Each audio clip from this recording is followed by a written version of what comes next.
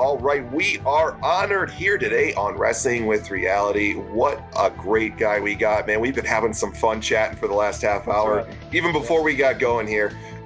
Wrestling with Reality, we cover all things retro, all the great retro renegades that come through Wrestling with Reality here and watch our WCW shows, our WWF, TNA. We got it all here. And we like to bring special interviews to you guys once every week or two. And we got a really special interview. This gentleman does not do a lot of interviews, so this is a fantastic one. He gets out on some, but I'm telling you, this is going to be a fun one today. We got with us the one and only Erik Watts today. Erik, welcome to the show, my friend. How you doing? Brother, it's so crazy. How you brought me on. You're like, hey, before we get on there, let's talk. And we talked about 15, 20 minutes, and I swear it seems like I know you. It's crazy. Yeah. We had such an awesome conversation off air about a whole bunch of different things. And it was good, man, it's just like, I feel like I've known you for like 30 years already. We've only been talking for about 30 minutes. Yeah. And some of the connections that we're going to share with each other will go a lifetime. So man, thank you so much. And everything, everything is going fantastic. 2021 is going to be a big year. It's already been a big year for me and my family. Thank goodness everyone has stayed healthy. I've had quite a few family members that have had COVID. My sister even has COVID right now. However, they're healthy. Everyone's making it, and I hope it's the same way with you and your family. Yes, sir. Yeah, my brother unfortunately got it, but thankfully he was able to kind of kick out of it there. And we've just been trying to play it as cool as possible. And, thankfully I finally got my first round of vaccination. So we are going to do a little traveling, hopefully this summer. We wanted to get all, vaccinated first and get it done. And, for my job, for my real job, it's not a requirement yet, but it will be. And it's something that I try to do to safeguard people, but it's been what company did you get? I got mine done for I got the Pfizer done. You know what? Next week I go for my second on Pfizer. Okay, I got mine on the 18th. Yeah. Did you have any side effects on the first one? Well, it's kind of funny, right? So I'm not one of those people that get too worried about anything. Yep. And I don't know how I don't know how they rolled it out where you're at, but when they rolled it out in in Georgia, they hit like major places, and I didn't even think about it. So I'm driving down towards the airport, and I pull off the highway, and all of a sudden I thought I was on one of the movie scenes of Walking Dead. They do Walking Dead. They do Walking Dead in Georgia, right? Yeah, and they got the military out there, right? Military convoys and signs, and I'm like, what in the heck? And so I pull around, and when I say there was like 36 lanes, and when I say lanes, I'm talking about, I don't know how many cars are in each lane, 50 before you get outside the fence. And there they are, QR code. They just scan it, boom, go. I come up to the lady. She goes, QR code. She goes, here's your card. I take my card. She goes, go up. Girl comes up and goes, left arm, right arm. I go left. She goes, jab, go. Honestly, I right back in. I said, what just happened to me? On the way driving, I think I was just so hungry. At first, I was like, "Man, you know what? I feel kind of weird." I'm like, I think I'm hyperglycemic. I haven't eaten. And then I ate, and I'm like, "No, everything was fine." But let me tell you what, and maybe I'm getting older, but it was like the old time flu shots. I don't take many flu shots, but I remember once, way back, I took a flu shot, and it was like, if your best friend was Tony Atlas and he noogied you in the shoulder, and it was like 5 days. Yeah, it was like 5 days. I was like, that's intense. I called a few people, man, and it's mixed on the second. One of my buddies that's 62, he's like, nope, it's the same thing. I had a real sore shoulder. He goes, I felt kind of symptomatic the first day, like maybe a little fever. He goes, after that I was good. I was like, okay. Then I heard someone else go, oh no, I was laid up for 3 days. So I don't know. It's been interesting. I had the same thing. It felt like somebody was beating the shit out of my arm, excuse my language there, for a little bit, just punching me, and like you said, giving you the old noogie there. And it lasted about 3 days. I felt a little fatigued one day, but other than that, it's been a little over a week now, I think, since I got it. A week now, I think today, actually. So I'm feeling alive and well. So the second one I heard is a little rougher, but me and you will both see in a couple weeks, right? It's coming up. Yeah, it's coming It's coming up. Yeah. Well, today this is gonna be part one of a 2-part interview because there's so much to cover here. And Erik was gracious enough beforehand to say, let's do a part 2 in a short period of time. He's got a couple commitments going up in the summertime and some family things, but we're gonna knock some stuff out in the early part of the summer here together and do this again because there's so much to talk about. I want to pick your brain about, but we like to keep interviews here about 45 minutes or so for everybody. And, and you're so gracious with your time here. So let's get right to the beginning here. Now, I like to ask people why they got in the business, but I think a lot of people, of course, if you're a wrestling fan, you'll know Cowboy Bill Watts is your father and is one of the most legendary promoters in the history of the wrestling business. I mean, the things that your dad did, not only in the ring, but as a promoter, it's out there. Did you want to, as a young man, you're one of 5 kids, right, Erik? Yes. Yeah. One of 5. Did you want to get in the wrestling business as a young kid, or was it something that you were kind of expected to do maybe, or something your dad pushed on you? This is what I'm going to do with you. People ask me a question and I got so much to tell because the story could be so long. So I'll try to condense it No, you go as long as you want, Erik. Well, no, I'm saying we'll only get 2 questions in the 45. So let me bullet point it. Is I can't really tell you whether so I don't know about you, but I hear kids. When I was 5, when I was 8, when I was 9, I knew I was going to be a wrestler. I wanted to be a wrestler. I loved wrestling. Okay, so it was different, right? My father was legendary. He's a very controversial person. It's his way or the highway. There is no in between. He takes no lip service. He doesn't say sorry about anything. And therefore he was the same person at home that he was at TV. So a lot of times when he came home, it's just, hey, dad's home, and try not to wake him up or something like that, because he was on the road. He was an owner operator. So he put the time in. So if you ask most people, that is probably the single most brutal territory, Mid-South sports, as far as the total mileage stuck every week when you ask people that traveled a lot of territories. So he was on the road. So to tell you, I was my mother was always home and probably one of the greatest mentors in the world. So there was nothing that you couldn't do in your life. The only thing that you can't do is what you couldn't dream about, and then put a deadline to it. And her expectations weren't that it's good to make straight A's. It's that if I made less than straight A's, I would be letting myself down. Not in a bad way. Like you have all the capabilities. So school was a priority. Chores were a priority. Manners. Spoons, forks, napkins, the right place, the cups, the teas, opening cars for women, always telling someone something good about them. You look fantastic. I go to Publix and I go check out, and it's probably controversial now. I'll go, and you got the greatest smile, or wow, I do the same. Right? I'm sure we'll get in trouble one day because you can't do it or you can't say it. So in that fact, I think I was so occupied by everything I had to do. I had my own life, right? So, and I loved wrestling. And then wrestling was a job, though.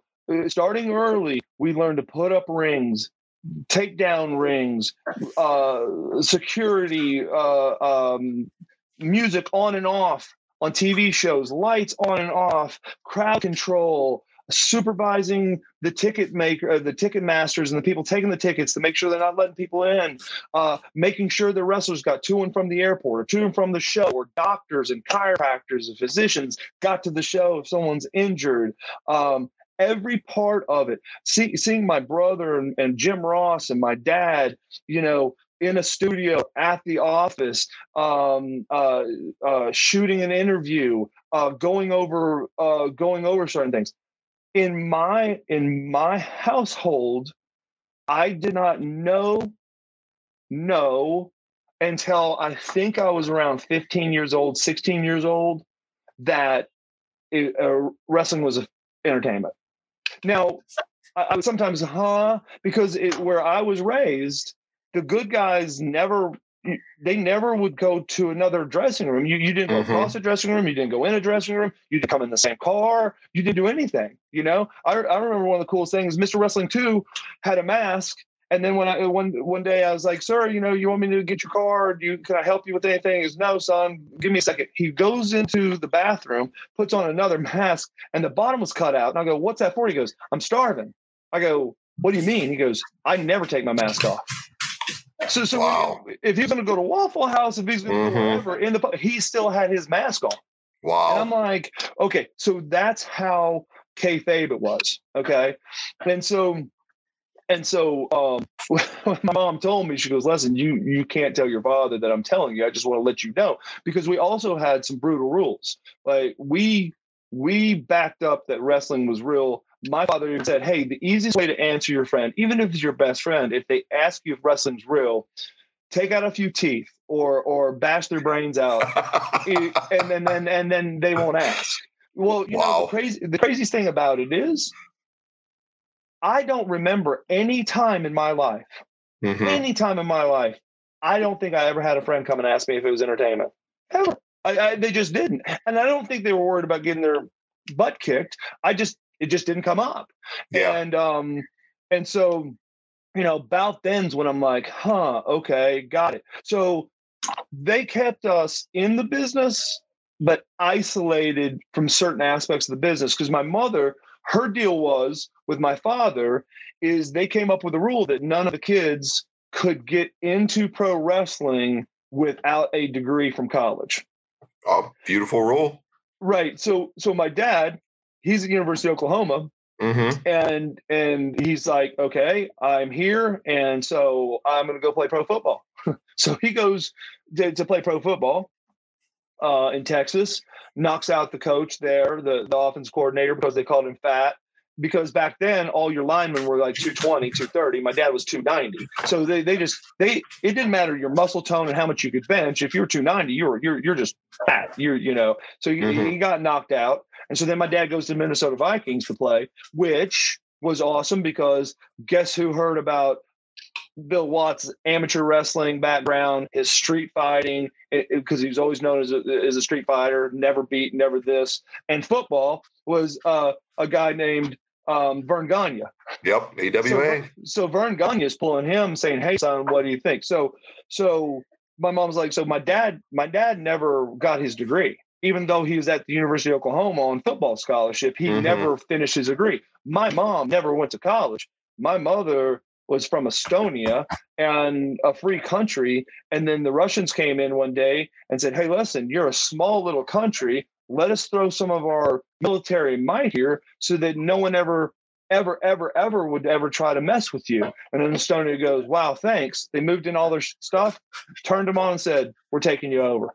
And it was one of the most brutal takeovers ever. If you ever look it up, most people won't. But in Estonia, they'll say, they say that the times of Estonians were one of the worst because they actually tried to breed true Estonians out of civilization. Wow.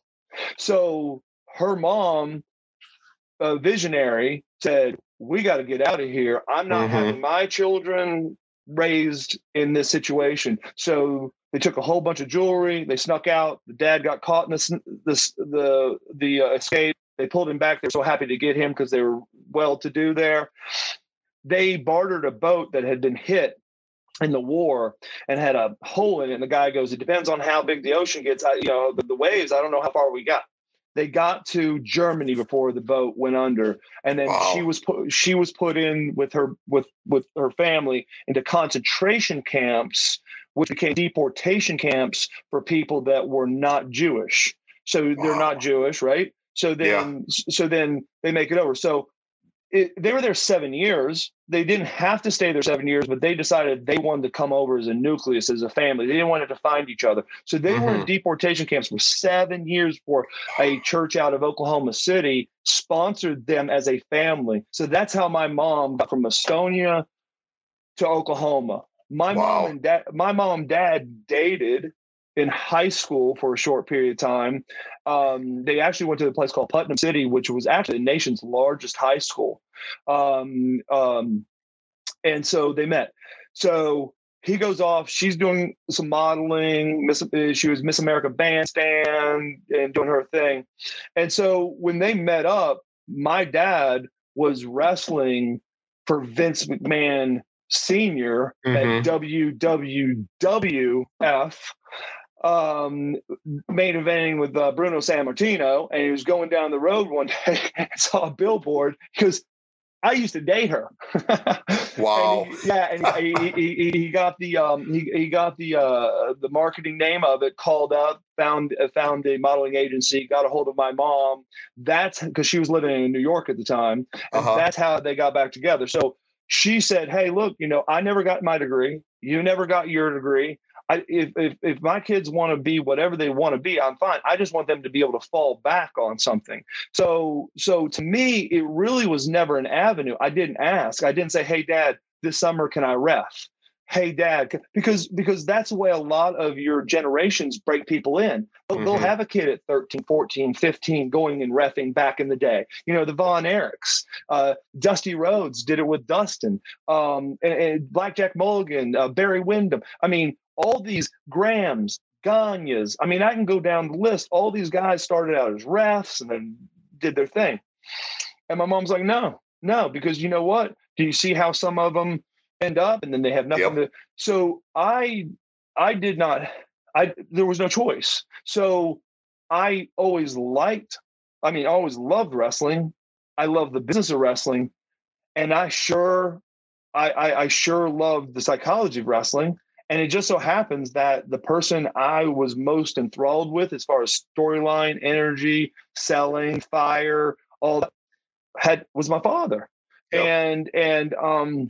So I would sit there and look and go, man, I want to be able to do that someday, but I've got to first graduate, right?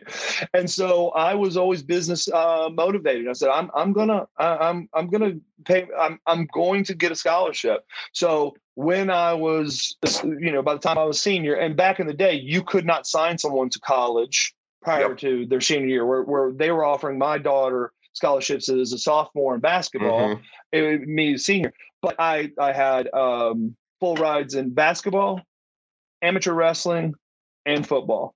And so I was like, well, amateur wrestling, that doesn't make sense because I don't need it to go to pro wrestling if it doesn't work, right? Basketball, which let me tell you what, it's kind of weird. Basketball I loved. I just love basketball because my dad had the least to say about it. He had a lot to say about it. But he didn't have near as much to say about it as amateur wrestling and football because he only played basketball 1 year when he broke his arm or something, right? But hey, don't get me wrong, brother coached on that too. And so, I did it. Now, I did not have any major Division Ones. I had Division Ones, but major, I didn't have any. And I'm like, what's the reality? I'm 6'6". I've been playing most of the time as a center, which is not reality in sports. You don't have a 6'6" center unless you're Charles frickin' Barkley, And I might have been mound, but I was the mound round of rebound, right? So minus that. So I'm a football. And so I went and did football, and without getting in length about that, it just towards the end where I'm there, I'm with my agents, and they're looking at me, and I'm like, I am politically burnt out with football right now. I'm just burnt out. My head coach, I love to death. My dad, I love to death. They didn't love each other to death all the time. And I don't care. You think two adults can take care of it and not, have it, kick back. But I was like, man, I'm dead. I'm tired. And so I was supposed to go to Tampa Bay. People know where they're going. Once in a blue moon in the first round. You don't. I wasn't going to be first round because of things that had happened in college with my dad and the coach. And so I didn't get as much playing time as I think that I should have. And to go in the first two rounds, they don't take they don't take people with 1 year of starting. I mean, I think this year in the first round they took the one kid, right? Trey Lance. Right, he had one freaking year, and they were talking about him. Yeah, and he's a number 3 pick. He's a number 3 pick. So rare. San Francisco, right? Yes, sir. Yes, yeah, sir. But so rare. Right. So so rare. But they said, hey, we've got a lot to teach him. So, but that's not normal. I was going to be just like any other person. I was going to be probably that 5th round, free agent type thing. But I already knew where I was going.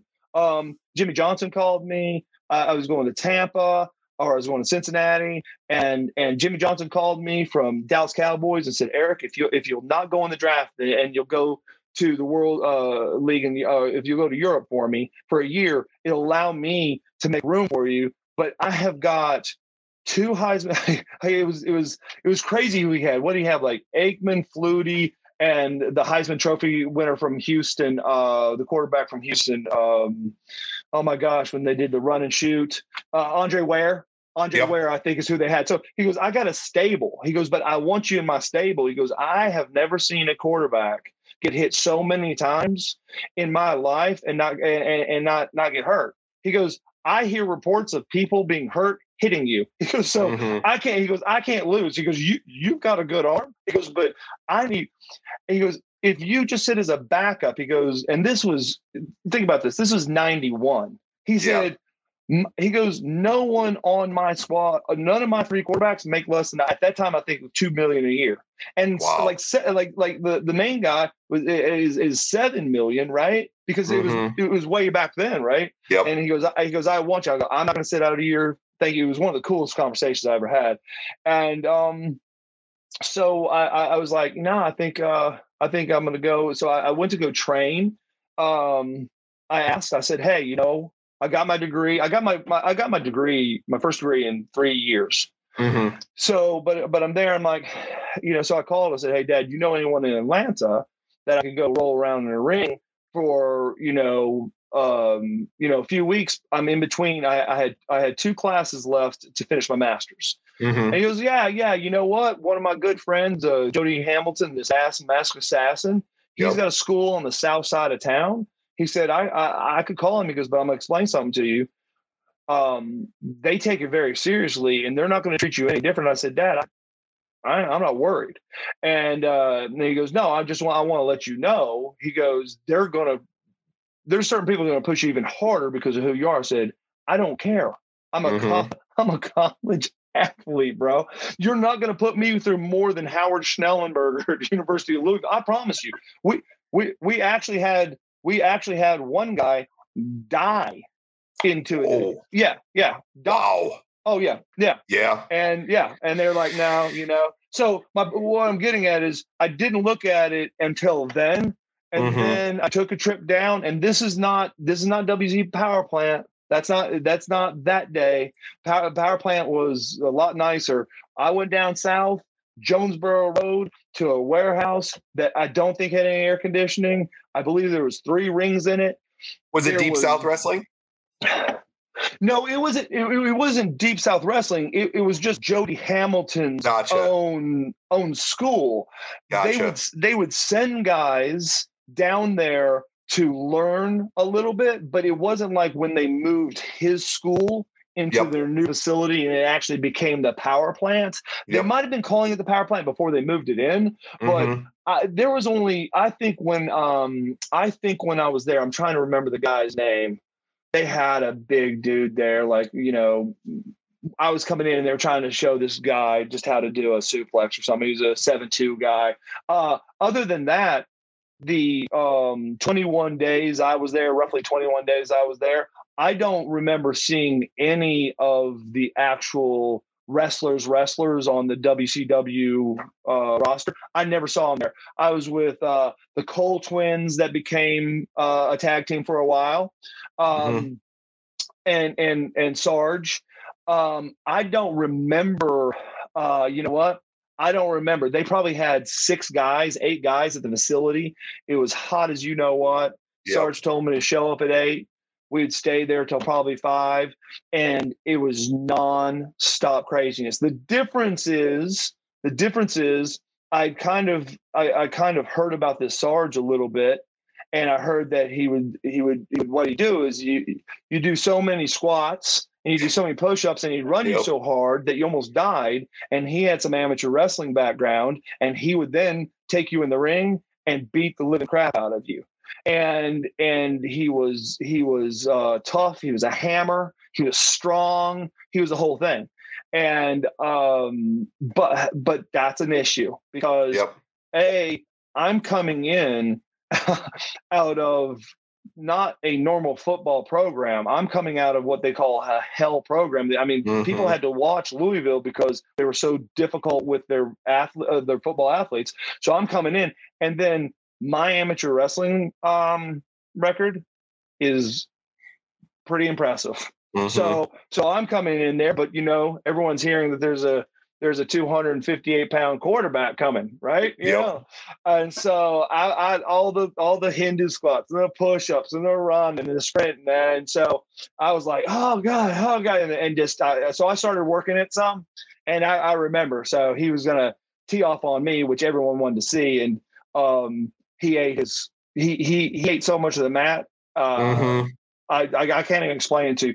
I felt bad for the burns and the blood that he had. So that was the only that was the only amateur wrestling experience. But now listen to me. I watched him make people cry, throw up, damn near pass out, tap out, choke them out.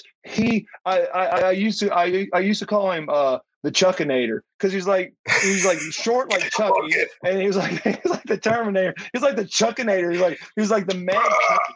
Oh yeah. And the thing about it, within 2 seconds, he's got purple marks on him. He's so jacked up, and that. And so a lot of people don't know this. I only had I went every day, and then I would go to my place, not my place, Ramada Inn, and I would shower, and then he would meet me to go to the gym.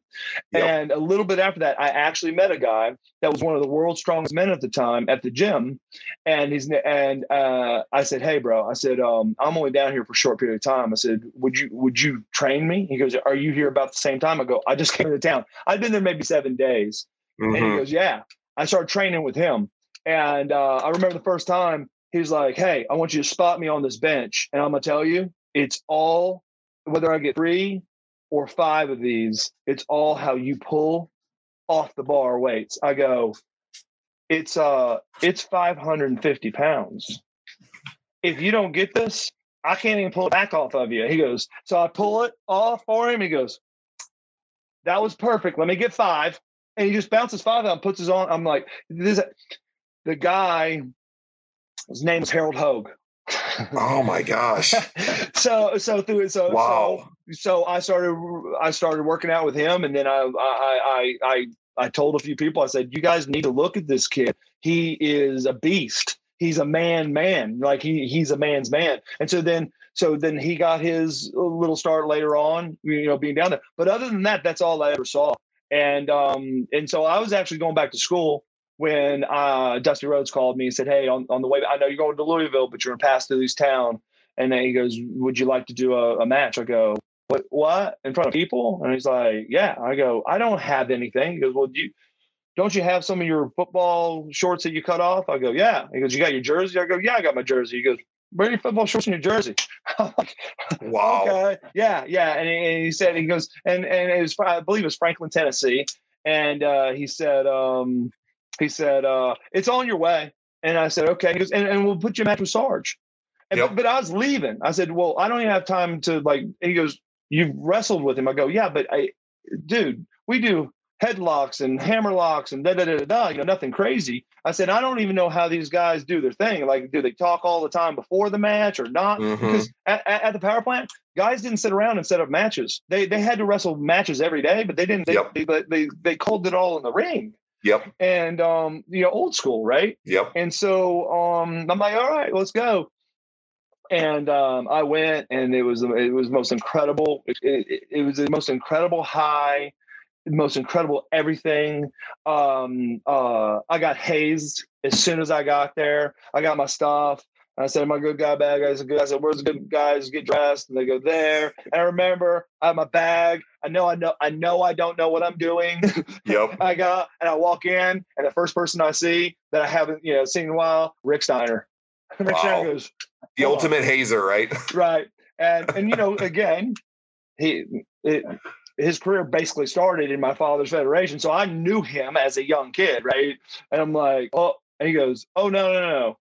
You're not worthy to get dressed in our dressing room. I said, no problem, because I'm ready. No problem. Where do you want? He goes, concession stand. Literally. Excuse me, ladies. Hey, listen to me. Popcorn smell great. Everyone, I am with a towel, pulling my shorts on, pulling my shirt on, stretching, warming up in the concession stand. Wow. In the concession stand. I made my music plays. I come out, I go down. I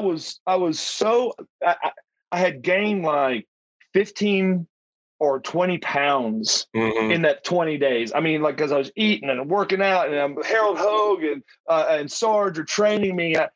And so I didn't even think about it till that night. I put on my Fiesta Bowl jersey, where we beat Alabama, and I put it on and go, that's tight. God is my witness, dude. That is so tremendous. I get in the ring. I'm stretching out. I'm like, I'm freaking out. Everything's going through my mind. And then Nick Patrick's in there. And he goes, hey, Eric, really quick, I got to tell a Nick Patrick story. I'm sorry. Okay, go. We have a fun gimmick on the show with Nick Patrick. So we play off some characters and stuff through the Nitro series. So we're at the point of Nitro where Nick's going to the NWO. So we have so much fun with it, like with Nick Patrick. I'm the Nick Patrick guy. I believe Nick Patrick's no way he can be a bad guy. And then Chris, my partner there, he's all against the Nick Patrick there. I love Nick Patrick. He is one of the, in my opinion, probably, this is just a shoot for me, in my opinion, he's probably my favorite referee in the history of wrestling. I just had to say that right there when you're talking about Nick Patrick. He's so tremendous. Unbelievable out of the ring. Unbelievable in the ring. Yep. He chose to make a decision in his life. I didn't know this. He wrestled in my dad's territory. Yep. And he said, I remember when I blew my knee out. Yep. My knee was blown out. I was in the most pain ever. I had to drive from Oklahoma, wherever, back home to have reconstructive surgery on my knee. Yep. And he goes, it was kind of at that time that I said, I got a choice. I'm gonna be the assassin's son, or I'm gonna be Nick. And so I'm gonna choose to ref and be Nick. And so he never had a chip on his shoulder. He could probably, when I was breaking in, he could probably outwork half the guys. I bet. The young guys. He never said anything mean. He just say, hey, what about this? What about that? He didn't come and say, hey, do you want any of my information? But because I knew who he was, I came up to him all the time. He treated me like he was my older brother, kind. And he also knew when I had the heat and all this other stuff, like I didn't try to bring my heat with me. And I think he appreciated that too. But he also knew when I come to him, I said, dude, give me some words of inspiration. And he was that guy. But so he's in the ring. He's like, hey, are you ready? I'm like, I'm ready. He goes, okay, well, this is when you probably should take the jersey off. And so Sarge is in there, he's all jacked up, turning purple. And I'm like, oh yeah, no shit. Listen to me. I go to pull my jersey off and it gets stuck over my head. like a hockey player's dream. You get the hockey fight going on. Listen to me. I should have lost my first match by submission to my jersey. I'm stuck. I never did that hot stuff that they do. Gosh. So my skin's burning. I've been warmed up. It is laminated to me. And Nick comes over and goes, oh my God. He starts to pull it. No, he's in a fight with me to get my jersey off. Gets my jersey off. He's like got his hand over his like Sarge he's trying to stay in character, which is his real life. He's just a mad guy, right? And if I was that tall or short, I'd be mad too. And so he's like, and he turned and he's like looking like, so he walks up to me and he goes, maybe we should go home. He goes, that's enough heat for me. And so that helped me for a second, right? And so it was probably a 7, 8, 9 minute match. I promise you, I don't remember anything. My adrenaline was so out of the world. I was so worried about was going to hear something, was going to mess something up, was he going to, because he could call long spots and all this other stuff. Boom. You're going over. I go, what? I went over, not knowing I was going over. Boom, roll out of the ring instead of staying in the ring because I was so excited. Yep, you got the win. It's your first match. Nick calls out. He goes, "You look good, kid." I go, "Really?" He goes, "No, I wouldn't lie to you. You look good like that." I said, "Thank you." Put my arm down, start marching down the aisle. Like, people are like, "Oh, you're going to be great. You're awesome. You're going to be great." One guy goes, "You did great, but you're going to the wrong locker room." So I stopped. I go, shit. I had to walk back. So then I walk back to the good guys' room. I go to open the door. Steiner shuts the door. So I go straight back to the concession stand. Go right back to the concession to change. Yeah. So basically that happened twice. So I think it was Franklin, and then I think Grizzly Smith. Hey, son, I need to talk to you. Hey, call Dusty. And, back then, realistically, you're going to a payphone, you're calling Dusty. So I called Dusty. Dusty said, "I heard you had a good time." He goes, "How's it feel?" I go, "Sir, I haven't done any drugs in my life. I'm drinking Coors Light." I said, "But let me tell you what, the Alabama game, Tempe Fiesta Bowl, unbelievable. Ohio, my first college start was Ohio State on ESPN in the Horseshoe." I said, "Unbelievable." I said, "Playing Syracuse in Tokyo, Japan in the Coca-Cola Classic, unbelievable." I said, and I said, and I'm going to say probably the highlight of my life is when I have kids, but nothing compares. And he goes, "I'm going to tell you right now, you're blessed and you're effed." Yep. I go, "You're hooked right now." He goes, I say, "Excuse me?" He goes, "You're blessed because you're one of the few that'll ever truly feel that high." Mm-hmm. He goes, "But you're effed because the way you answered that, there is no other business for you, son. Don't even think about going to that master's school." And so I'm like, "Okay, well, I appreciate it." He goes, "Hey, you want to run that match back in Chattanooga? It's tomorrow night." And because I think that was the first one was a Friday. And I said, "Yes, sir." He goes, "Yeah, I know you got school on Monday or whatever." And I said, "Okay." So kind of the same thing, but now I kind of remember the audience a little bit, all this other stuff. It was a nicer concession stand at Chattanooga. Did you get extra butter on your popcorn on this one? Yeah. And so, or maybe it was Knoxville. It might have been Franklin, Knoxville, and then the next one was Chattanooga or Nashville. I can't remember. So I end up, and then here comes Grizzly, and Grizzly's like, "Hey, Dream wants to talk to you," and I'm all right. So I call him, and I said, "Yes, sir." And he goes, "Well," and he goes, "because I just want to take a look at you, man." And I said, "Yes, sir." And he goes, "We want to offer you a contract." I go, "What?" I go, I all I've got, sir, I only have 2.5 months. These are the only 3 classes I have left to take, and I got my master's, and, in business administration. I'll just come back in 3 months. And he goes, "But I already told you. You made your decision. Mm-hmm. Your mind and your body made your decision. So if you want to go get that master's for 3 months, God bless you. Go do it. But you'll never need it."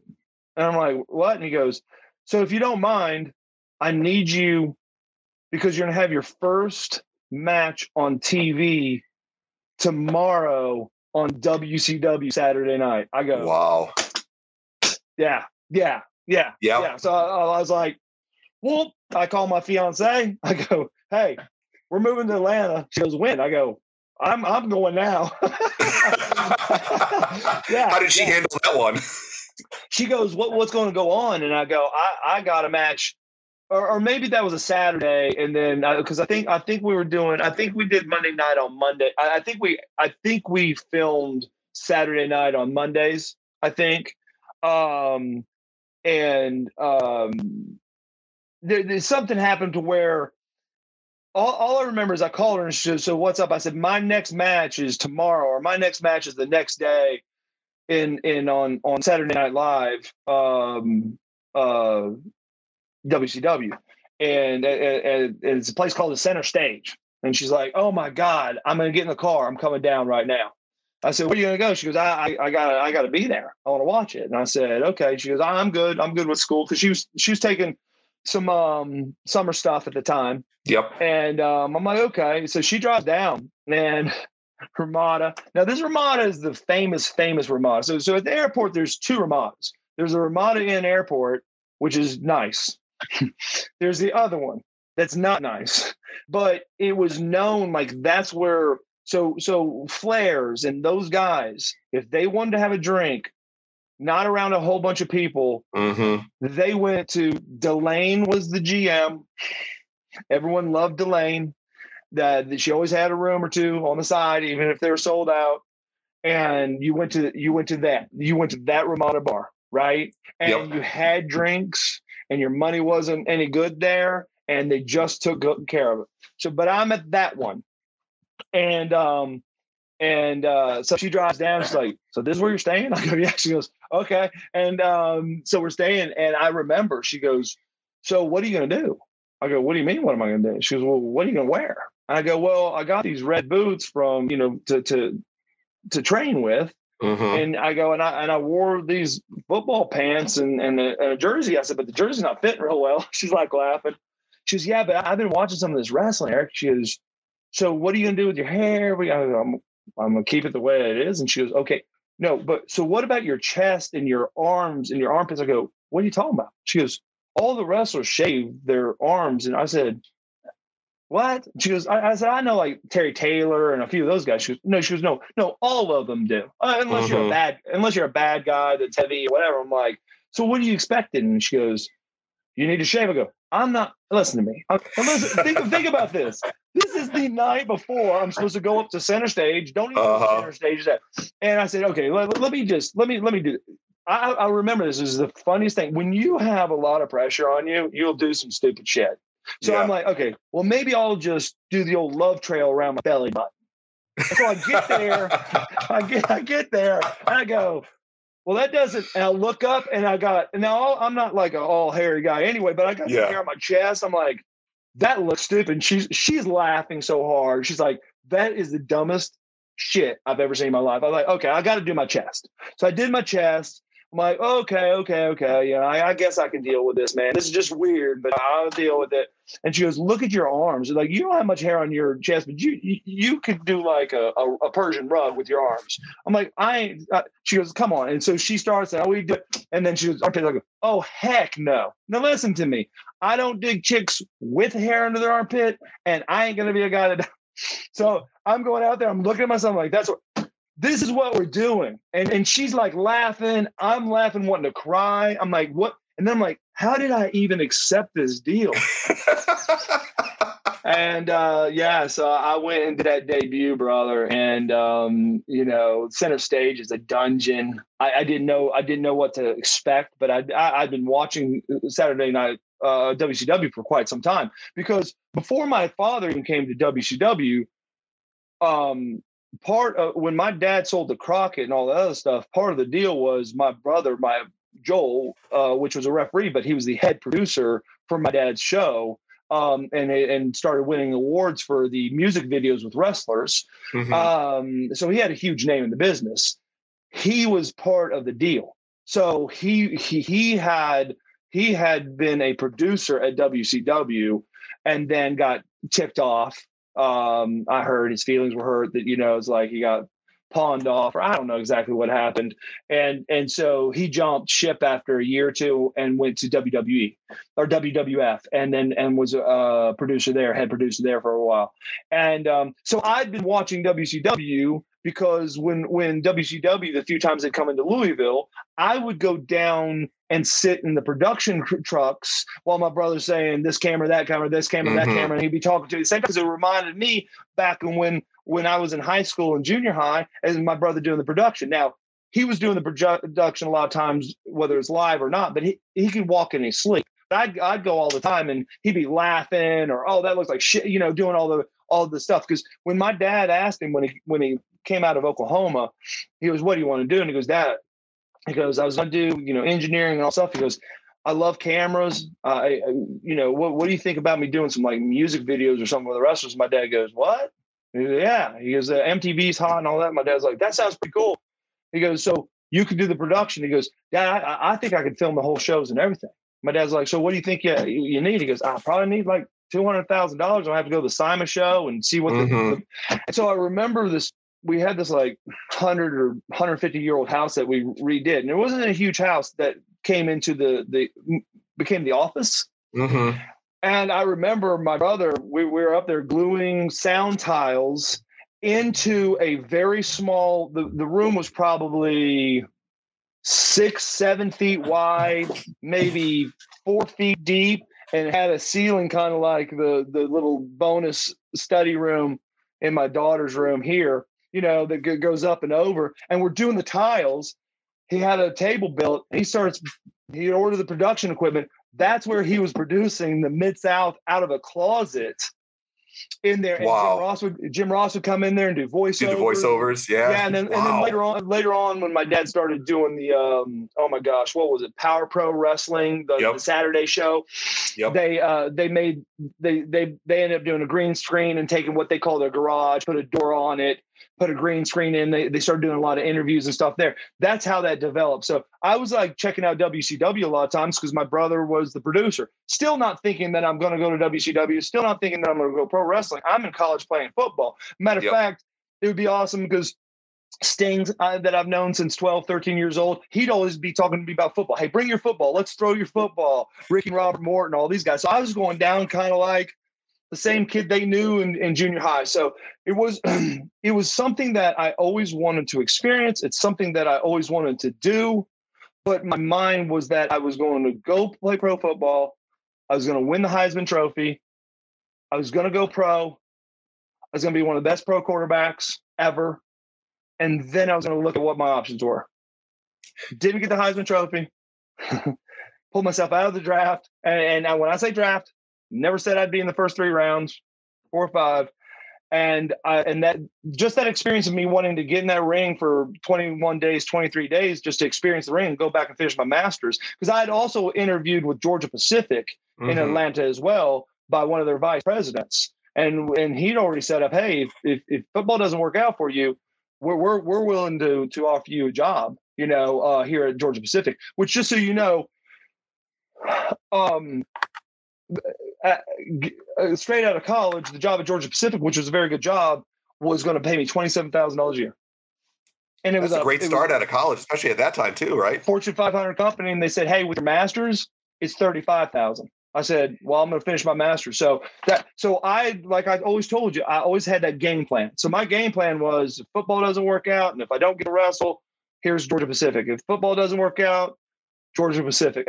So that was kind of my angle. It was just me calling up my dad one day and saying, hey, do you know someone I can go roll around a ring in? And he goes, there's someone in Atlanta I know. And Jody Hamilton, my dad, have known each other forever. And then Sarge. And so it was the perfect storm. It's such a fascinating story. I mean, so much to it.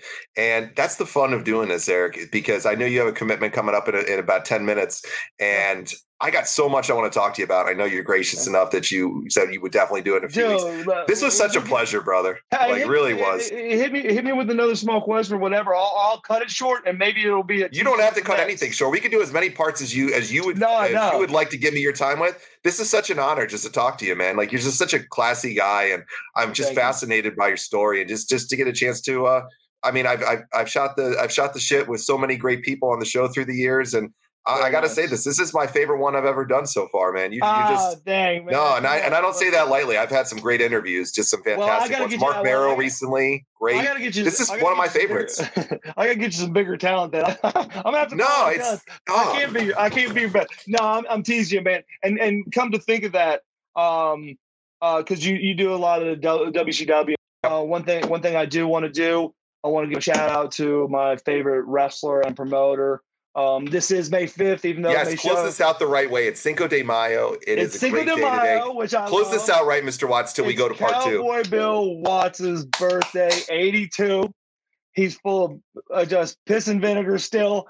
He's still a guy that I would be a little worried to be in a dark alley with and mad, right? You know, he told me this. He's like, son, he goes, I see you sometimes. I see your eyes sometimes when I got to discipline you, when I got to jerk a chain in you. He said, but I'm going to explain something to you. You ever pull your fist up against me, I will treat you just like everyone else, and I'll lay you. He goes, I'll lay you sleeping in your pool of blood. And I'm like, he goes, eyes, ears, it don't make a shit. Don't you ever raise a hand to me. And I'm like looking at him, I'm like thinking, why would he say that? I mean, I'm so scared of this guy. And he goes, and he remember this because he was pissed, you know. And he turned around and he goes, oh, let me tell you something else.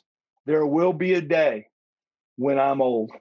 And there will be a day I may be in a wheelchair. And if you think about taking me out for a beautiful walk on a hill and just letting me go, let me explain something to you. I've made so much money in my life, and I've thought about it. I've already paid someone so that if you ever roll me down, they'll kill you. I'm like, you know, I'm like, well, so Dad, I know, Dad, I love you, no. So, but this guy, I'm telling you right now, he's not in a wheelchair. He's working hard. You know, he's got he had his back fused.